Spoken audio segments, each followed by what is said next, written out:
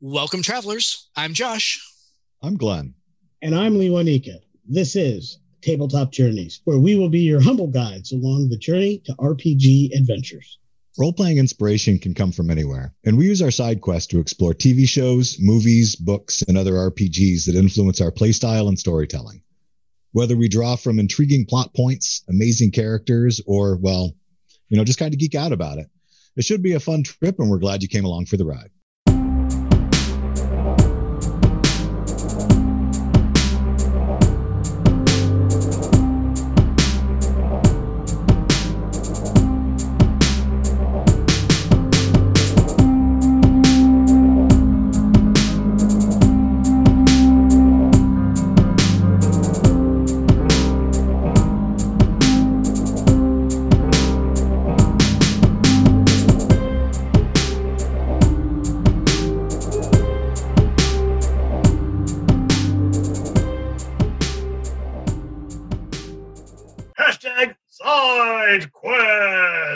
And now, a word from today's sponsor. Lost in the woods. Come on, honey. Let's go this way.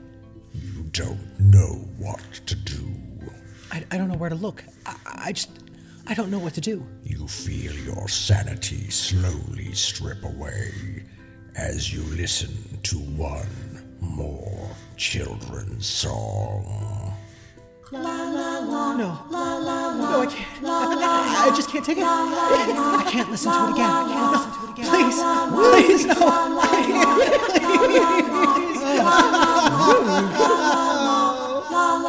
Look, Dad, it's fun time with Mr. Dave. What? Oh, you're right. Look, there it is. Oh, it's right there at funtimewithmrdave.com. I'm saved. I'm saved. Fun Time with Mr. Dave. Saving parents' sanity since 2020.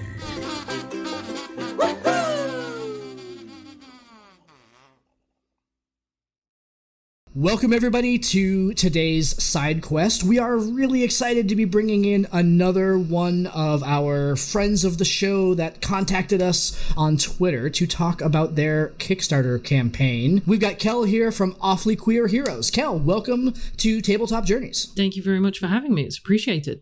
Absolutely. We love reaching out to fellow content creators out in the marketplace to bring them on to kind of talk about their crazy ideas that they're throwing up on Kickstarter. And I say this with all due respect. The scope of this campaign is ludicrous. And we're going to go ahead and get into that in just a minute here. But before we dive into that, tell us about yourselves. Introduce yourself to our listeners. Hi, I'm Kel, the owner, crazy creative person behind Awfully Queer Heroes. It started as a whole with Awfully Queer Heroes because the pandemic hit and I wanted to play D&D. So like any completely crazy person, I went, hey, you know what? I don't know anyone that plays online. I'm just going to look on Twitter and say, through my mutuals and through various D&D TPRPG accounts, and just go, you're queer. You have what looks like a decent Twitter account. You don't seem like a psycho. Do you want to play D&D with me? And I literally just made a team by doing that. There were a few false starts, as would happen when you decide to do something a little bit crazy like that. We got an amazing team eventually. We streamed a series of what was an absolutely amazing campaign on Twitch. Unfortunately, then, because of personal commitments and generally life, the team wasn't able to continue. So I was like, okay, what do we do now? We migrated to podcast, and that was fine. I created the Discord server and a bunch of other things. A team wanted to use my channel to be able to stream their tabletop RPG stuff. So I was like, yeah, sure, I'm not using it at the moment. Go for it. So I let them stream on there, and we have another team that's starting up soon. We've just joined. There are so many things going on. It's one thing after another. Throughout all of this, I have a full-time job and make tabletop RPG stuff. It's a bit crazy, but it's been amazing. And yeah, I hold down a full-time job in IT. I love it. And generally spend the rest of the time either on Discord, Twitter, or some kind of writing app. IT represent. So not only do I do the podcast, but I'm also I'm a software engineer. So that's what I do kind of full time. All of us have other 9-to-5 jobs, and your experience starting Awfully Queer Heroes sounds a lot like how we started this podcast. I know people that have listened to the show have heard this story before, but on a lark back in November, Liwanika and I, who had been talking about doing a podcast for probably 20 years, finally decided to go ahead and get into one about Dungeons and Dragons. Because there aren't a million of those, we'll be able to dive right in, right? But it has been just a tremendously fun experience, and I will say for myself, one of the best things about this podcast is meeting other creators out in the space that sound awesome like you. So we're really excited to go ahead and have you on here today. Gentlemen, anything else that you want to say before we dive into kind of the episode proper here? Yeah, I want to echo what Josh said. Doing this podcast has put us in the same sphere with so many great content creators, whether it be podcasts, Kickstarter projects, game products, or just content creators from the Twitch or YouTube life. And some of our shared experiences are so similar. I love the fact that here we are, thousands and thousands of miles across an extraordinarily deep bucket of water, and yet there are so many things that we do that are so much in common that's a wonderful thing. Like that just, I pity those who don't have a geek hobby like we do, and an inability to connect and associate with people from so far away, from so many different quote-unquote walks of life, even though, as we've just discussed, we are effectively doing all of the same things. We are living our lives. We are living our pandemic lives. We are working 9-to-5s or the equivalents thereof, and doing things like this to maintain some semblance of fulfillment and sanity. And I think that's a wonderful thing. Yeah, and one of my favorite parts about doing shows like this one, the collaborations, is how much we can learn from each other. Because as I'm listening to your story, it's very similar to ours, as they've mentioned, but kind of we had different approaches. You started out directly into some actual plays and you're already in content creation, then went podcast. We started podcast, but now we're really trying to get our content creation game together. So, each time we do one of these things, it's such an amazing opportunity to hear about how somebody else has been doing it and learn more about how we can make ourselves better too. Absolutely. Great. So let's go ahead and dive in here. So we're going to talk about your next Kickstarter, the Sunblade subclasses, spells, and Pantheon. But, like I said when we were talking earlier, who knows what questions are going to come up here. So I kind of want to dive onto the topic that Glenn just talked about. So how did you get started in the content creation that kind of led you to this Kickstarter and the Kickstarters to come, which again, we're going to get into the level of the insanity in a moment here. So that's, yeah. I was having an appalling day. It was that simple. I was having the worst possible day. I was filled with cold. I literally was so dosed up on prescription medicine. It was ridiculous. And I had one of those moments where your brain just ups and outs. It just upped and outed off my head. Completely went. And I don't really know what I was honestly thinking about or what started it, but I think one of my cohorts in the team had said something about trying to play an Aliens game or a Powered by the Apocalypse game, and different rules, different things. And people were the team weren't keen because they were like, oh, I've never tried this before. I'm not sure how this would work. I don't know about this, that, or the other. So there I am in my prescriptioned, drugged haze because I was feeling very unwell. And my brain was just like, there must be a way that we can put all this together, like a central location that's sealed. Your only way out is a portal, and whenever you go through, you're in a different game system. And for a while, I was like, great, this is amazing. This is a brilliant idea. I can put Powered by the Apocalypse. I can put Pathfinder, this, that, the other. And I can have a tower that you progress up and deal with, and you advance in D&D levels while playing other systems. It turned out it's completely impossible. It sounded awesome, but I'm like, dear God. Just thinking about it and trying to put the logistics together in my brain, I was like crying for you. Yeah, so the thing was, I'd sat there and I'd spent weeks making this enclosed location with the portal, and in between writing all this enclosed location out, I was messaging the creators of Powered by the Apocalypse, Pazian, there's about 5 others that I won't mention, but I messaged loads of people saying, this is what I'm hoping to do. Would it be possible? Would you be willing to, be involved? And a couple of them come back and said, yes, here is a 65-page thing of the basic rules. And that's when I went, oh, holy crap, this isn't going to work. If I have just 5 of these, that's a book in itself. And that's just the rules. That's not even the location, the adventures, or anything else. So I started to scrap the idea. I was like, no, I like this location. I've worked for weeks on this location. And it was the first tower, which I decided, I gave it a lot of thought and went, you know what? I have put way too much into this. I am not abandoning this tower. So I recreated it, and it honestly didn't take much because I had done it primarily for D&D, into... It is still a sealed location. This is the first of 3 locations that I've now written. It just keeps expanding. It's a sealed location that each level, you have to go through the portal 5 times and collect magic orbs. Those orbs are used to repair the level and gain you access to the next one, where you have cool things like an alchemy room with your own personal little broken golem that can help or hinder depending on what you do. A junkyard where interdimensional portals just open up and dump things through, and any point you could go in and find something absolutely horrifying or absolutely amazing. So I'm writing all this, and it's taken, well, it's not finished, but that part till then took me a good few months to just get all my thoughts out, get some of the descriptions down. And I'm writing it, and I keep referencing this god of the Sunblades. It's the Sunblades Tower. I was like, great, well, the Sunblades have a god. They worshipped something. I'm like, yeah, I'll get to that. And I get to 3/4 of the way through it, and I just think, who the bloody hell is this god? So I was like, okay, put the tower on hold. Think about who these gods are. And I sat down with my partner. I was like, I should have thought of this a lot sooner. I haven't figured it out. What's going on? And my partner said, come on, this is in your head.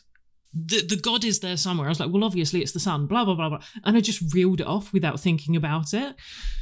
And he said, great, now go write that down before you forget it. Oh, yes, quite. So I wrote one, and I went, well, they're going to be a bit lonely, aren't they? That's not going to work very well. So I wrote another 5. And then on an offhand comment, my partner Jay said, okay, but the people that lived here, they might be dead for 10,000 years, but they were warriors, they were sorcerers, they were this, that, and the other. Are they going to be the same classes as your D&D standard? Because if they worshipped Sol, or we've changed it now to Solin, would they not have specific things, specific subclasses? We're like, oh, yeah, I should probably write 1 or 2 of those. 65 later. I was going to say, yeah. So here we are now on the Kickstarter, yes. And I'm gonna read off of the promo image on your Kickstarter page. So for the Sunblade, Sun classes, spells, and Pantheon, 65 subclasses, 56 spells, 8 races, 6 gods, and 3 feats. I kind of love the 3 feats at the end. It's like 65 subclasses, 3 feats between all 65. That's just kind of like, I find that like a funny bit of parallelism. But so how many pages is this? It's got to be 200-300 pages, right? Well, the thing is, we don't know for certain yet. At the moment, I literally have it open on my desktop right now, and it's because we're still formatting it, because the art isn't in there yet. It's at 115, but this isn't with table of contents. This isn't with the art. It's probably going to be 2 to 250, but we're not certain because without the art, we just don't know yet. So I just wanted to make sure that you are inducted as first ballot entry to the Overachievers Hall of Fame 2021. Because you are going to write a couple of those. 65 later. There's a logic behind it, I swear. So I'm assuming 5 per class. Is that kind of how it always worked insist out? that there's a logic behind it. And it is there somewhere. I absolutely believe you, because I looked through the page and I saw the breakdown of how many subclasses for each of the classes, and having some familiarity with the mind running on while you're creating, like, I sat down over this weekend working on some spells for a future project we have, and I said, well, I probably need to come up with at least 1, maybe 2. I am now at 6 that I have roughed out that I have to work on. In fact, the guys in between this recording and an earlier recording helped me with a word that I was stuck on so I could move forward, because I literally could not think any further until I got that word out of my head. So I'm right with you. I absolutely understand. It's like, I'm building this world, and all of a sudden, there's a piece of the world that I can't go forward with until I explain it. Now I'm explaining it, and all of a sudden, I can't explain that unless I show how that explanation is expressed. So now you've got this stuff, and then everything just comes out of that tree of life, so to speak, growing. And so I love that. And looking at what you have, just on what you allowed us to preview for this Kickstarter, is amazing. I think I have, and especially after talking with you for just a short time that we've spoken so far, I am getting a really good sense of, I see where this came up and I see why it came up, and I'm very anxious to see the result, because it is striking. It's a lot of material, but there's so much good stuff there. And the overall plot that you're talking about, like, that sounds amazing. Like, I'm just like I appreciate that moment of self-reflection, like, oh God, what did I just bite into? Like, how big is this going to, right? What have I done to myself? Yeah. We've all done that. Exactly. Right. You know, and so, like, as you're sitting there talking about it, I was like, oh yeah, one portal, like, open to all the different worlds. Like, yeah, no, I can see how that would be cool. Like, I can see that. And then as I start thinking through them, I'm like, oh yeah, no. And that's crazy. Like, that's insane. Like, that's okay. All right, cool. But the concept is so good. It's like, you know, like we were literally just talking earlier today about how Wizards of the Coast has announced a Planeswalker book, and kind of how, and so that's kind of like where my mind was going, like a single portal where it's like you can get to all these different places and all these different universes and all these different realities and everything like that. And I think building. So would you consider this a game unto itself, or is it a module that you attach onto an existing game, or somewhere in between? I actually deliberately wrote it so it could be either. You can take your characters from level 1 to level 20, or you can dip in and out. I've deliberately done it both ways. The portal, we're writing 20 adventures for this. So there's 5 adventures for the first 4 levels, and then the last level is something special, which I won't spoiler. Yes, there's 20 adventures that are included, but they're interchangeable. You can literally just say, you know what? I don't like that adventure, but this one that I bought on DM's Guild or Kickstarter or somewhere, I love that, so I'm shoving that one in. And oh, you've gone through the portal, boom, you're there. So my cohort, who is an absolute genius when it comes to formatting, and he does a lot of Kickstarters himself, but he has provided me with some very good ideas that I'm just like, hey, running, and that exploded again.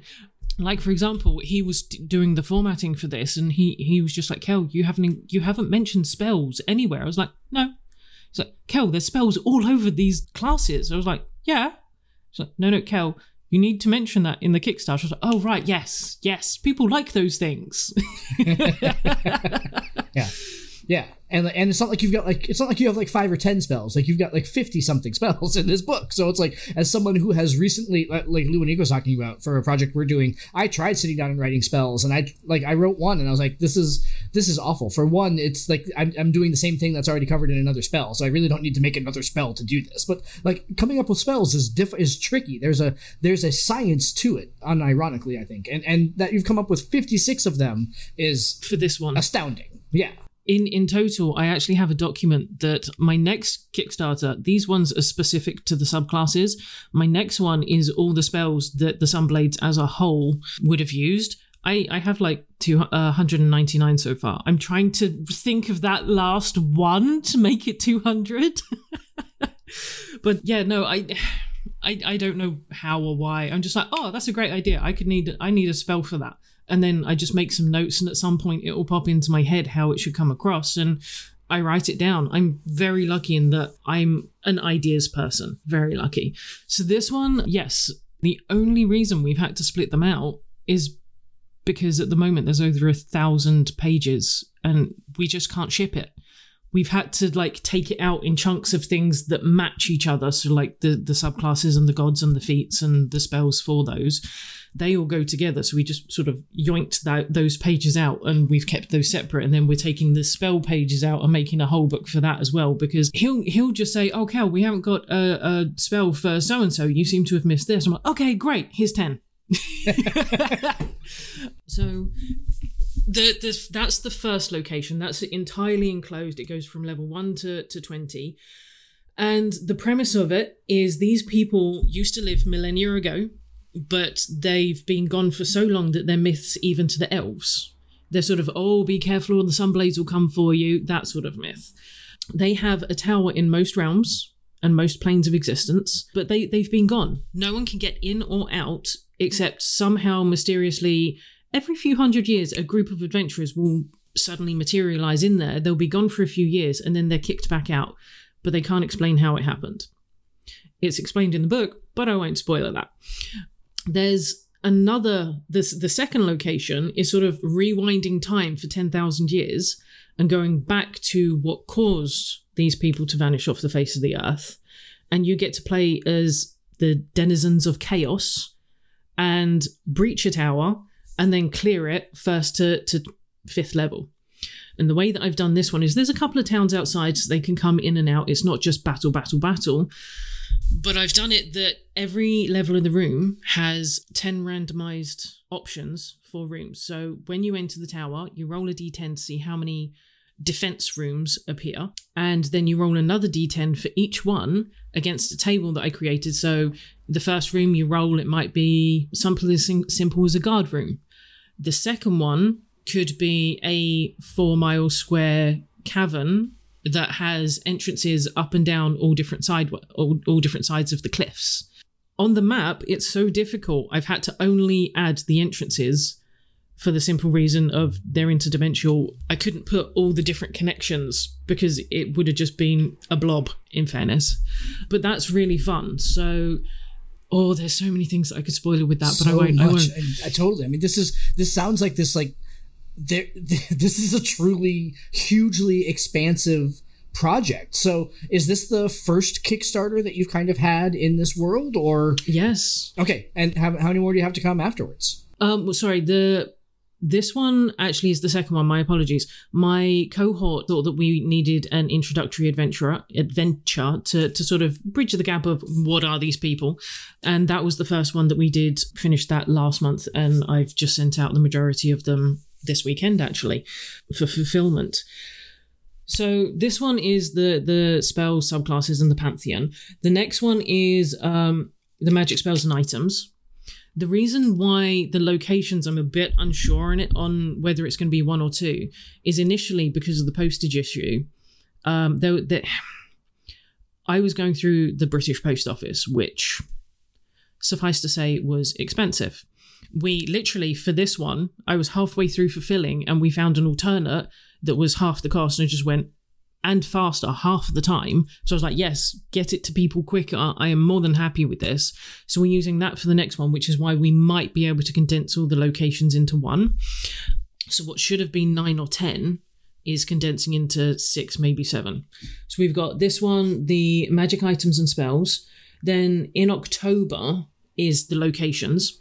So that's the first tower, the second tower, which is 10,000 years in the past, where you get to play as the forces of evil and chaos. And the two endings of those two come together quite nicely. God basically freezes you in place if you've done the first tower and you want to complete the ending, as well as the second tower and you want to complete the ending, the two can go off each other and you can actually battle as against your old selves. So if you finish the first one, you get to level 20 and you defeat the big bad, you then go to the second tower, you come up and you end up being the big bad that goes through the portal and you can call up the character sheets. This took a lot of writing and figuring out. I guess so. Yeah, totally. Yeah. There's and this is exactly the kind of stuff that we're into. So go ahead. Luanika, you look like you've got... Yeah, I was going to say, like, I love the symmetry. I love combining campaigns where you can say, okay, I've done this for a while, and then we're going to switch gears, do this other thing, and then have this third thing that is literally the result of and combination of the previous two. That is something that I've done in multiple tabletop games. I've done it 2nd edition D&D. I've done it dovetailing off of Glenn's Campaign Worlds and Rift's Palladium. I am running 2 separate campaigns in the same game world, and I've had 2 or 3 crossover sessions, which have all been very epic. And I don't say that to pat myself on the back, but that's just things that players who took part in those have said, that they really enjoyed those moments. And I can say that they were epic for me running them. Like the look on my players' faces, even through Zoom, was just like, yeah, they're digging this. And you can hear it in their voices. There's something about when you give them that moment that's just amazing. That's why we watch all kinds of television shows, and we're like, oh, when so-and-so appears on this show, we get that crossover episode or that callback episode. That's why we love them so. Because that's what we live for, those moments that something I did in the past matters today and makes a difference towards what I have to do in the future. And whenever that you can recreate that feel in a game, you're winning. So all that very long form to say, yeah, I'm in. I need to see this, and invite all of our listeners to also get a piece of this. Be sure you're taking a look. Okay, I'm going to give you an epic spoiler. So if anyone doesn't want to know this and wants to be surprised, don't listen for the next little bit. At the end of the Tower 1, the very last thing that you defeat one big bad, you think everything's done, there is a portal room, a second portal room. It's the last thing in the tower that is blocked off until you defeat the big bad. Going in there activates the portal and allows a Hydra to come through. And that is the Chaos Evil that was attacking in the first place, which stopped and basically killed everyone. This Hydra got frozen on its way to the tower, and that's what you have to defeat. In the second Tower 1, before you defeat any boss battle, which are paladins, they're rogues, they're wizards, they're everything that would be considered good to us, is an enemy in this. It's been very interesting creating monsters for that. But before you go into each of those rooms to defeat the boss, a god appears and says, you're not ready yet. Here are 15 elementals. One of you gets to pick one elemental and merge with it. You will then have that elemental's attack throughout the rest of the game. When you defeat the big bad at the end of the second tower, the god reappears and says, essentially, thank you, you've done us a service. These guys will never stop trying to kill us. If you love us and want to, continue being heroes to your people, go through this portal and attack the next tower, which is the first one. As you step through, all the players are merged into the Hydra, and every element that you picked, that is now your Hydra head's ability. That's good connection. Yeah. Okay, so I'm going to go ahead and crack open Pandora's box here with this question a little bit. So, we've all been game playing for a really long time, and we're really big on homebrewing our own campaigns, and we have played collectively and apart in some pretty epic campaigns. And none of us have ever had either the wherewithal or the drive to try and put that scope of epic campaign down on paper and kind of dare the role-playing gods to put it out on the market and ask people to pay money for. So how did you cross that hurdle? Because I hear you talk about this, and you are so passionate. Your passion is amazing. Thank you. And the scope of the thing that you're talking about here, I hate to keep banging on that drum, but this is a huge work. It's monstrous in every right way. I don't mean monstrous as an insult. I mean it's it can be both monstrous and glorious at the same time. I mean it's from a Wordsworthian sublime point of view. It's got this terrific aspect to it. How does one even begin to cross that bridge to think, okay, yeah, I've got 1,000 pages of material in my head, and I'm gonna break it up into chunks and publish it. You make it sound like you make it sound like reading the paper. Oh yeah, so I wrote 500 pages today. It's okay though. Don't worry about it. Only 100 spells or so. It's how? Please explain this to me. Okay, valid point. I don't know.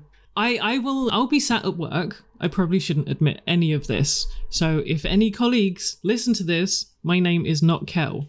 I'll be sat at work and I'm like, okay, you know what? I've got 10 minutes. I really wish this book right here, whatever it was that one that's over there. And I actually have a spell for this. The spell that's over there on my couch, I really wish it was the one that's actually next to me. And I do have a spell now that is, so long as you have a book and you know the book that you want to read, that book will instantly populate the one that's in your hand. That's a great spell. So long as you don't have to know the contents or anything, just need literally the title and, if possible, the author, and there it is in your hand. So again, like we're doing an actual play of like the Candlekeep Mysteries and like doing like investigation style stuff. I could think of like that spell would be insanely useful to them. Like that's yeah. So it's things like that. Leon's tiny hut is okay, but it bugs me. So I was like, I'm this one bugs me. I don't like this. I'm going to make my own, not version, but kind of. So I was like, okay, well, I was literally just sat here, I think possibly watching Crit, and I thought that spell just bugs the daylights out of me. If it was a bit of this and if it was that, I'm just going to write it. And this one is a lean-to appears in an unoccupied space you see within range.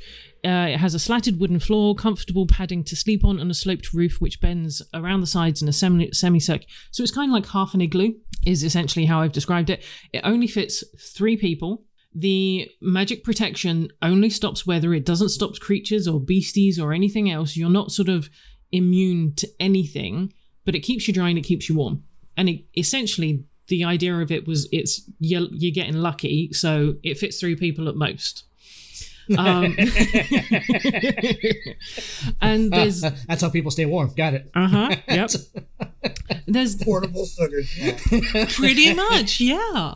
It's go get some. Oh look, I have a lean-to. I just so happened. But there's a 6th level where you can fit an extra 3 people, wink wink, nudge nudge, and a couple of higher ones where you can fit up to 9 people, and 6 lean-tos, I think it was. Is it the party room lean-to? Pretty much, yeah. So there's some where I've seen an existing spell and I'm like, that just bugs me, and I've completely reworded it to a version that doesn't annoy me so much. For example, I also completely rewrote the 8-hour overnight sleeping thing. I have a super, super important question on the Lucky Lean-to. Does it keep out bugs? No. No, bugs because get that's in. Crucial. That's crucial if you're in the woods. Let me double check. And you're going for the true use of the Lucky Lean-to. That's true. Unfortunately, I've just reread it real quick and it doesn't keep out bugs. But it is off the ground. I'm going to suggest that as an edit before publication. That's true. It is possible to edit it. It is like half a foot off the ground, so you would be safer. Okay. Just add bug netting. It could be a physical thing that's attached to the lean-to. I can it throw doesn't in have a bug to be netting. A magical effect. That's fine. I can do that. It's fair. Let me... Yeah, because then the only thing, if it's half a foot off the ground, though, the only thing you really have to worry about are like those centipedes that are 12 inches long. So, I mean, that's really... No, you put bug netting across the floor, too. Josh, you put bug netting across the floor, too.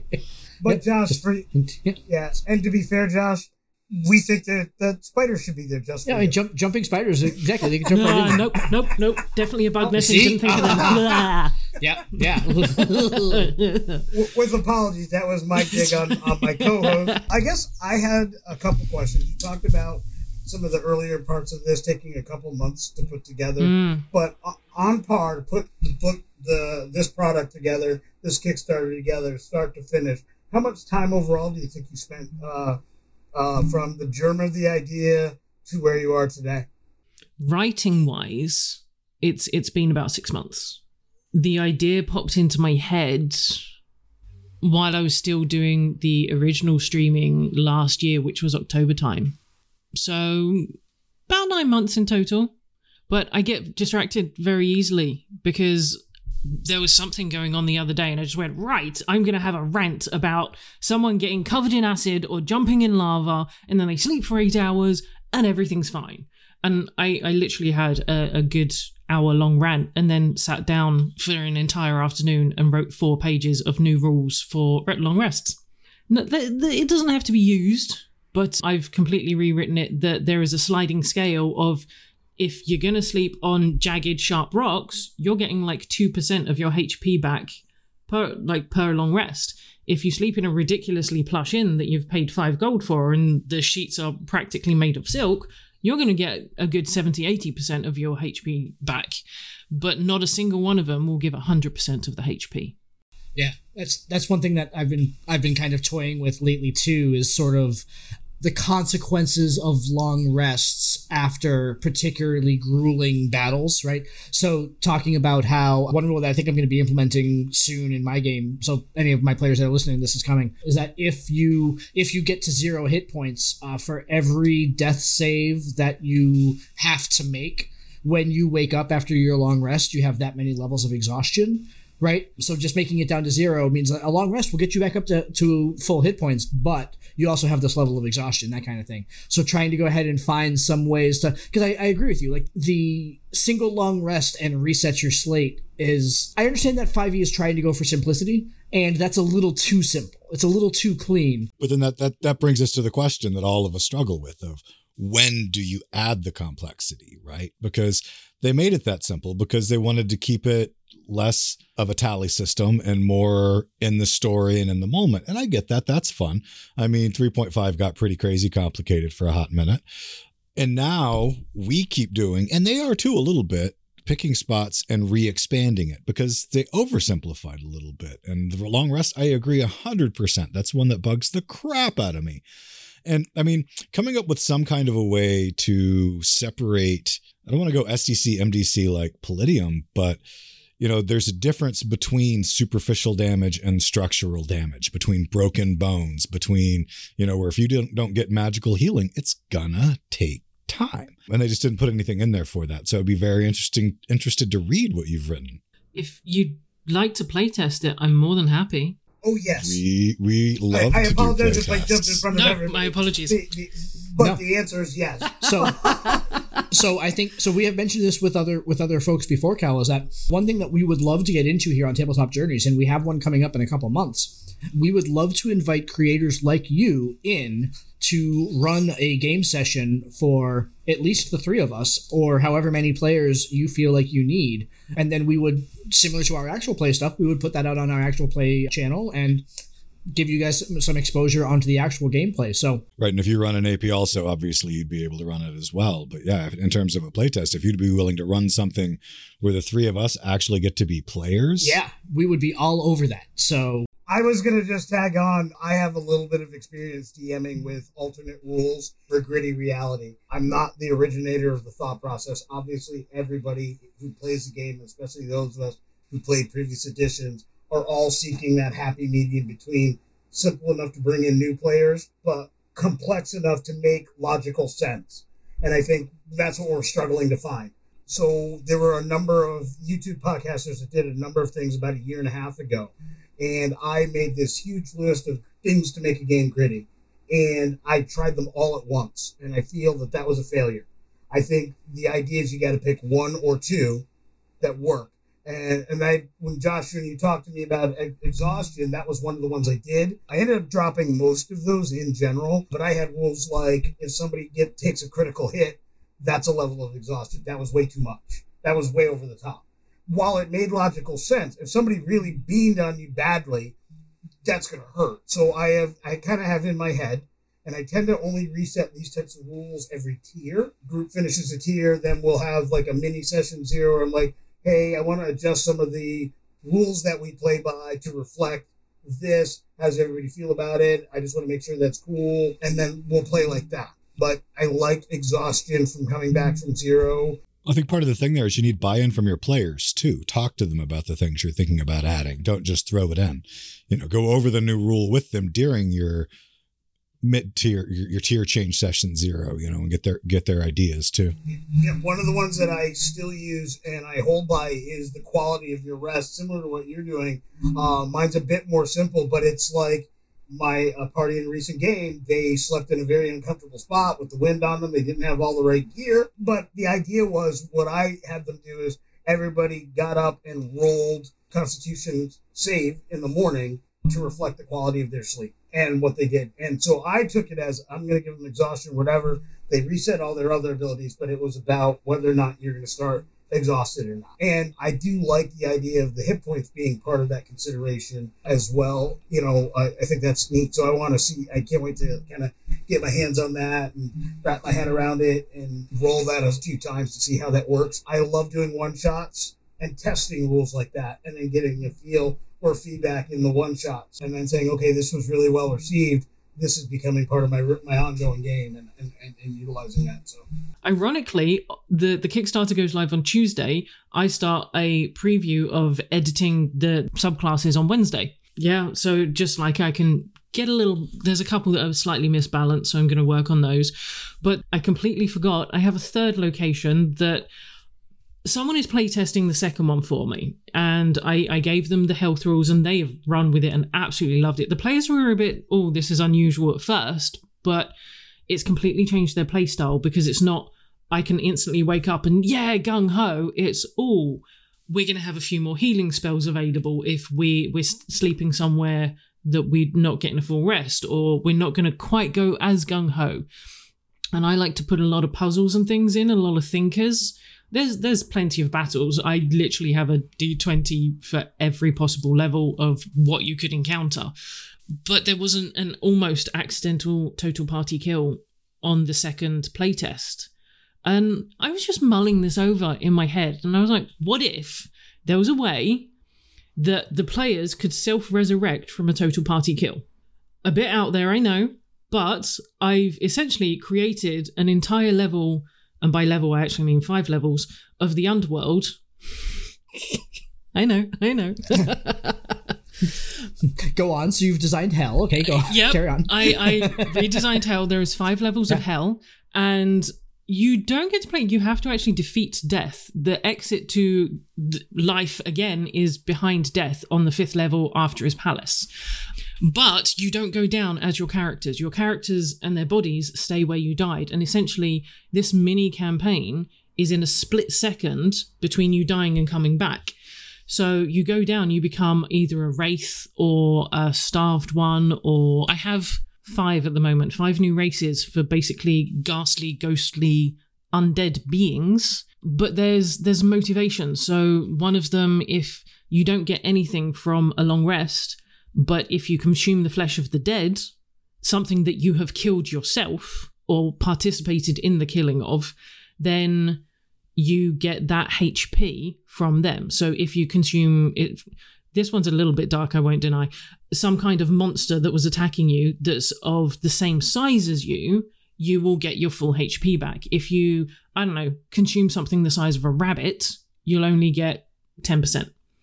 Another one is sort of an anti-barbarian, similar to a barbarian, in that if you don't attack something every 24 hours, you start to lose HP. So there's a reason, there's a way to encourage people to keep moving forward and keep trying to work their way through hell and not dilly-dally, if you will. So, but then in terms of a total party kill, then you have a party of people. So your entire campaign goes through this 1 second between life and death blip, right? So from that perspective, I'm with you. But once you introduce something like that, how do you run it when just the bard dies? I mean, nobody really cares. It was just the bard. But at the same time, so they don't want to waste the resurrection on it. So the bard's like, well, why can't I play my way through hell solo? Because now you could, but now you've done like a massive party split, because if that happens in the space of a second, you know what I mean? How would you handle that? I personally would have it that you say, okay, you are going to hell. That's absolutely fine. Here are the hell rules. Here are the hell races. We'll figure out what one you are, and fine, you're resurrected. And then as a separate recording, me and the bard, we would play through hell. Or the bard that comes back really isn't the bard. I mean, there's a bunch of options, right? There's that's you're actually inhabited by something else. Yeah, I mean, it's like, come on, like it's the Strahd T-shirt. I'm telling you, like I'm channeling something today. So let me wrap my head around this concept, because I like where all of this is going, and want to kind of mash this all together, because I love it a lot. Honestly, it's creating a story where I want to kill him on purpose. Yeah. And I'm not supposed to do that, damn it. That's what the person who played tested me said. She was like, I want to kill everyone now.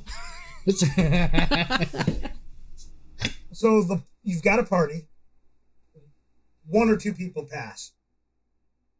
The party chooses to resurrect them. Like, you've told those players, you got to sit over here on the side. We're going to do your things separately. The battle is continuing in real time. The remaining party wins. They actually use their spell abilities to bring back the first two, and you finish that combat, you finish that session, you still run the other session for these two, and if they don't make it back, you're now something else, and we'll roll that up. And now you go back, pretend to be you, but you're really something else, and you know it alone, or maybe the two of them recognize it within each other. And now you're oh wow, that is so with good. the right players, that could be awesome. That's You what I'm have to saying. have the Like, right players for that. You know, your new guy isn't going to be able to pull that off, Right. or not likely anyway. Yeah, I can say without a doubt, the players that we're blessed to have join us on our actual play, they would eat that up for lunch every day and Sunday. And if nothing else, let this sort of tangent off of the side quest underscore that we have some epic ideas, and we have never had the chutzpah to try to put it together in a 1,000-page book spread over 6 or 7 different Kickstarters. So kudos so strongly to you, Kel, and really like for the work that you're doing. Lewanika, you said you had some additional questions that you wanted to go. I did.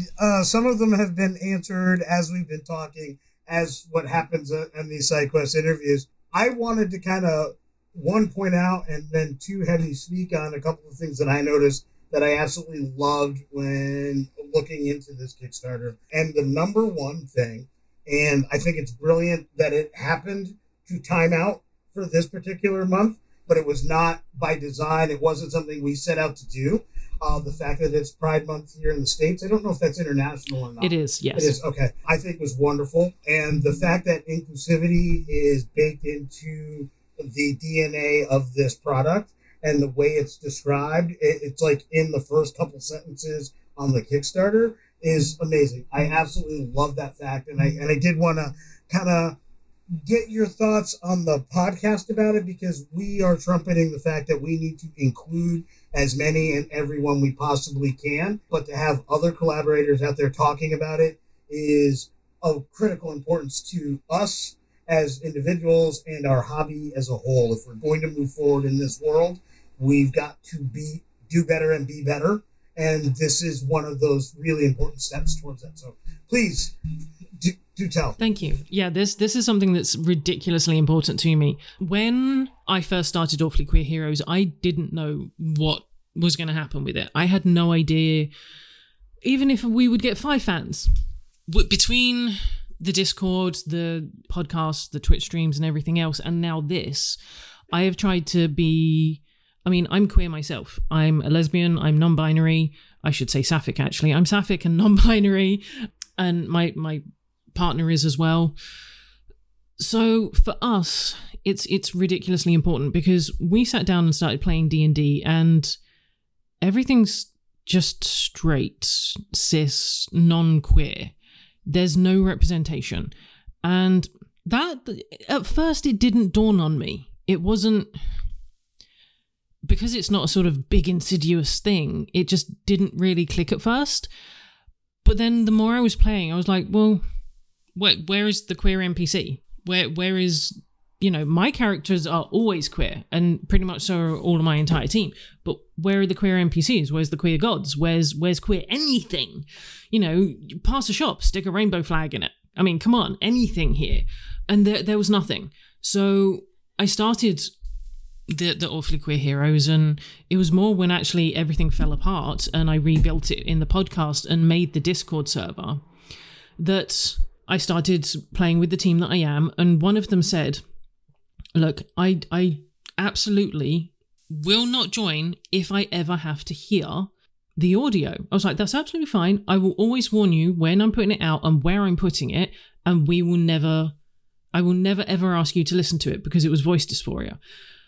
And that person is now my audio editor, because they have, and I'm not going to use any gender terms or give any indication of who it is, but that person has become so comfortable being on the server and being accepted and having everyone using the right pronouns all the time that they just said, okay, yeah, that's fine. You can give it to me. That's not a problem. Someone else has turned around and gone, because of this representation, I actually figured out I was asexual. Thank you so much. And someone else has turned around and said, I didn't know I was a trans man. And these things are huge. Like, to hear that and be told that, I was in tears almost every single time. Because to be able to have something where someone can either play something or listen to something, hear something, see something, and go, oh, that hits a bit close to home. I wonder why that is. And they look into it and go, oh crap, I'm queer, or oh yay, I'm queer, whichever it might be, depending on where they live and what treatment they may or may not receive. But or honestly, even the moment, because yeah, it can be a roller coaster. Yeah. I mean, it took me I figured out I was queer when I was 16. It took me till the year I got married to really accept that, because I came from a very unaccepting, quite hostile actually environment where it just wasn't good. And there was no, being raised in the 80s, the only representation I got to see was in the 90s, which was Ellen. So I didn't even know until I was 16 that lesbian was even a word. I didn't know that it was possible to be attracted to the same sex. I had no clue. And I know it's improved since then, but there are still people that won't know that because they're in these places where they can't see that. But if they get a book online or they get a digital copy, or they see something and it just gives them that word and they go, oh, that sounds like me. I relate to that. That's so, so important to the survival actually of a lot of people, because so many queer people still commit suicide and really dark things. Trigger warning. So many people still commit suicide because they don't get the support or the love or the caring or anything that they need. So I've always tried to make that wherever I happen to be as open and accepting as I can. And to have that now, and to have people turning around and say to me, this made a change to my life, that's amazing. Like I said, that was the number one thing I picked up on as far as, I mean, the product is amazing in and of itself, and it has a value. But we here at this show, we, like I said, do better, be better. We know that there are things we like in our genre, and we look to that next level about not why we like it or not why we're interested, but what takes it to that next level. Like, what's the next step? Is it more than just feeding fan service? Is it more than all of those things? Does it do something more?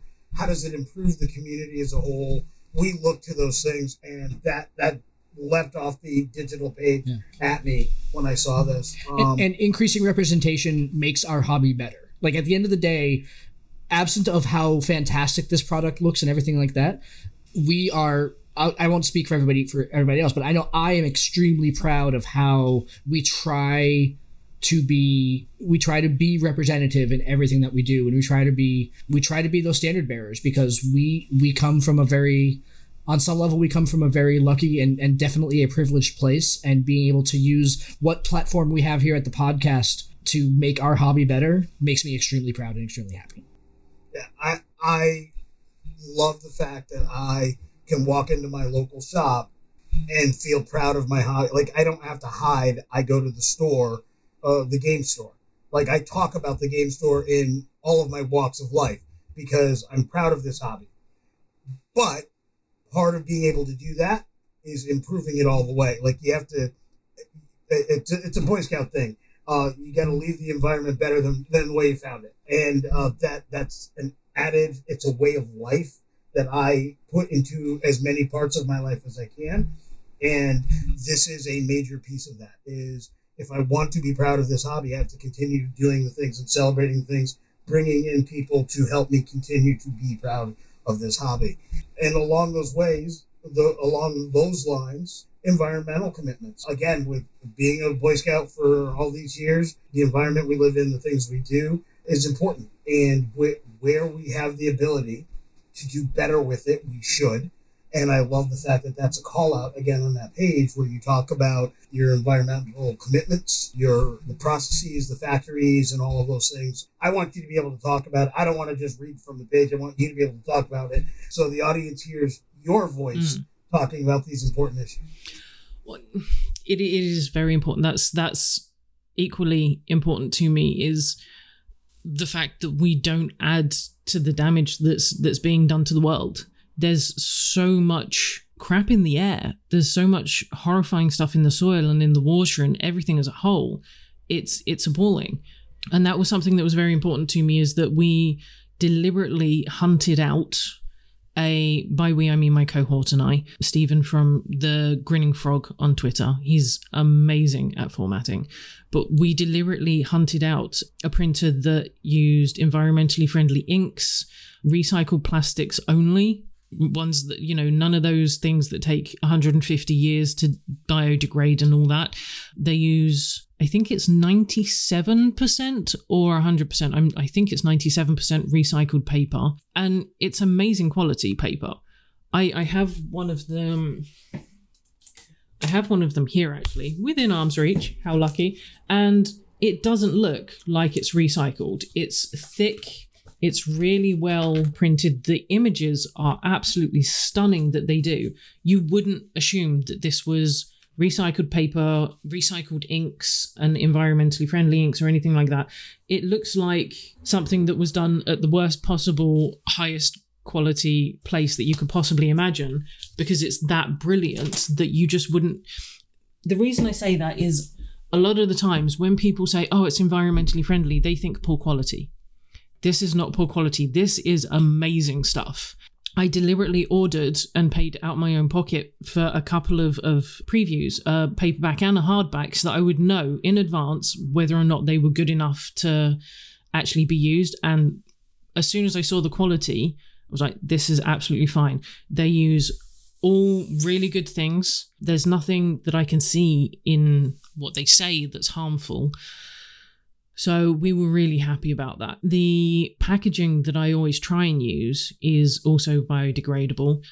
Sometimes that's not the easiest, but 99.9% of the time, that is what, well, I will always hunt it out, and 99.9% of the time, that is what I will find. The first Kickstarter that I ever did that was for a series of maps, I got specifically I paid through the nose for them, but it was worth it because they biodegrade in 6 weeks. Stick them in your compost, they're gone. The glue that seals it is biodegradable. It's non-harmful to animals or fishes and things like that. It was so important to me that we find things like that. And honestly, I don't care if I'm paying an extra 10, 20, 30 quid for the packaging out of my own pocket so that we can make sure that happens and everyone is getting their stuff while not doing further harm is vital. Yeah, and it absolutely is. And I come from the three of us come from very conservative backgrounds, to say the least, without getting into that particular rabbit hole.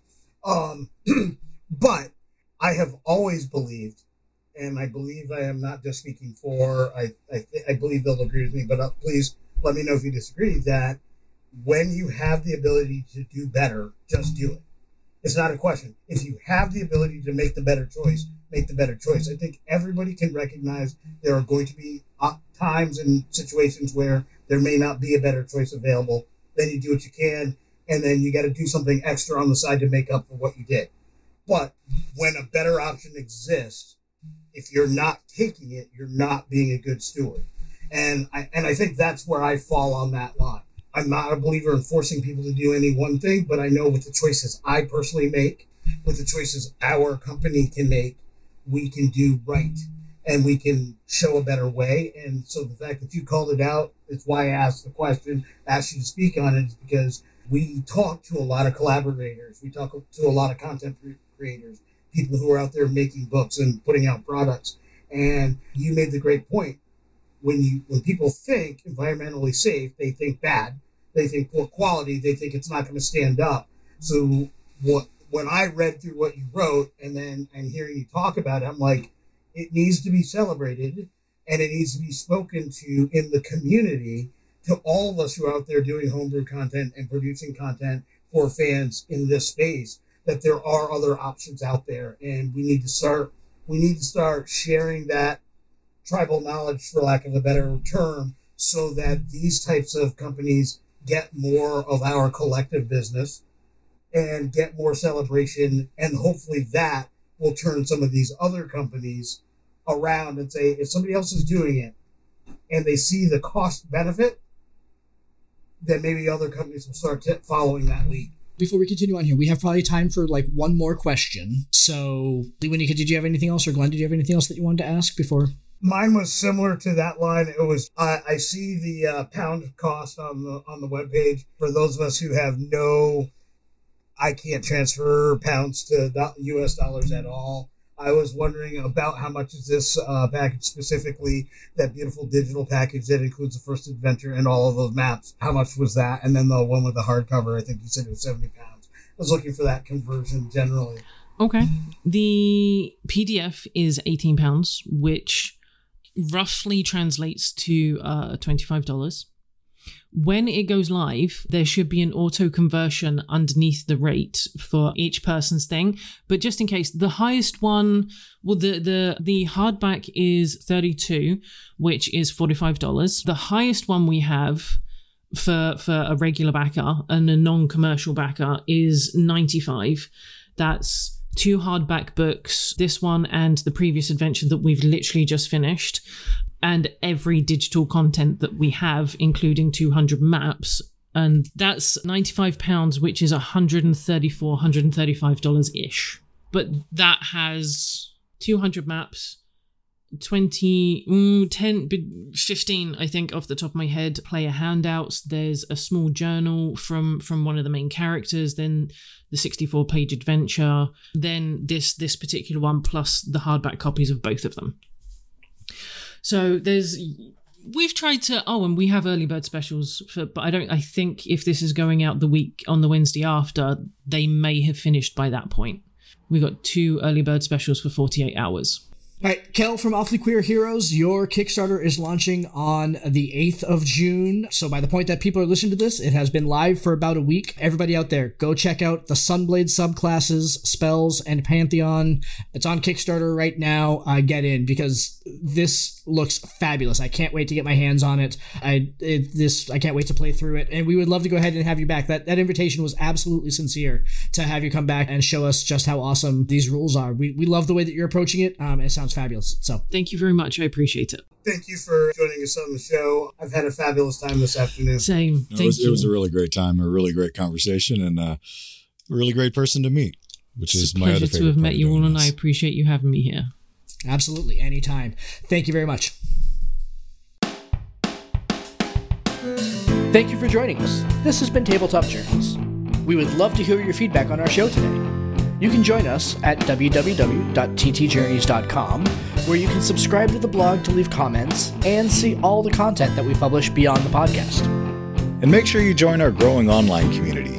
You can follow us on Twitter at ttjourneys, and join us on Facebook just by searching Tabletop Journeys there. You can also reach us by email at podcast@ttjourneys.com. And if you want to catch early access to our episodes and some of the other benefits we have coming down the pipeline, you can also support our production at patreon.com/ttjourneys. If you're listening to us on Stitcher, iTunes, Podchaser, Spotify, Audible, or any other podcast platform, we would really appreciate if you would like and subscribe to the podcast. Full episodes come out every week on Saturdays, and every Wednesdays will feature our Side Quest series, where we talk about pretty much anything tabletop-oriented. Thank you all so much for listening and for being a part of our growing community. And in the words of another traveler on our path, we bid you shade and sweet water.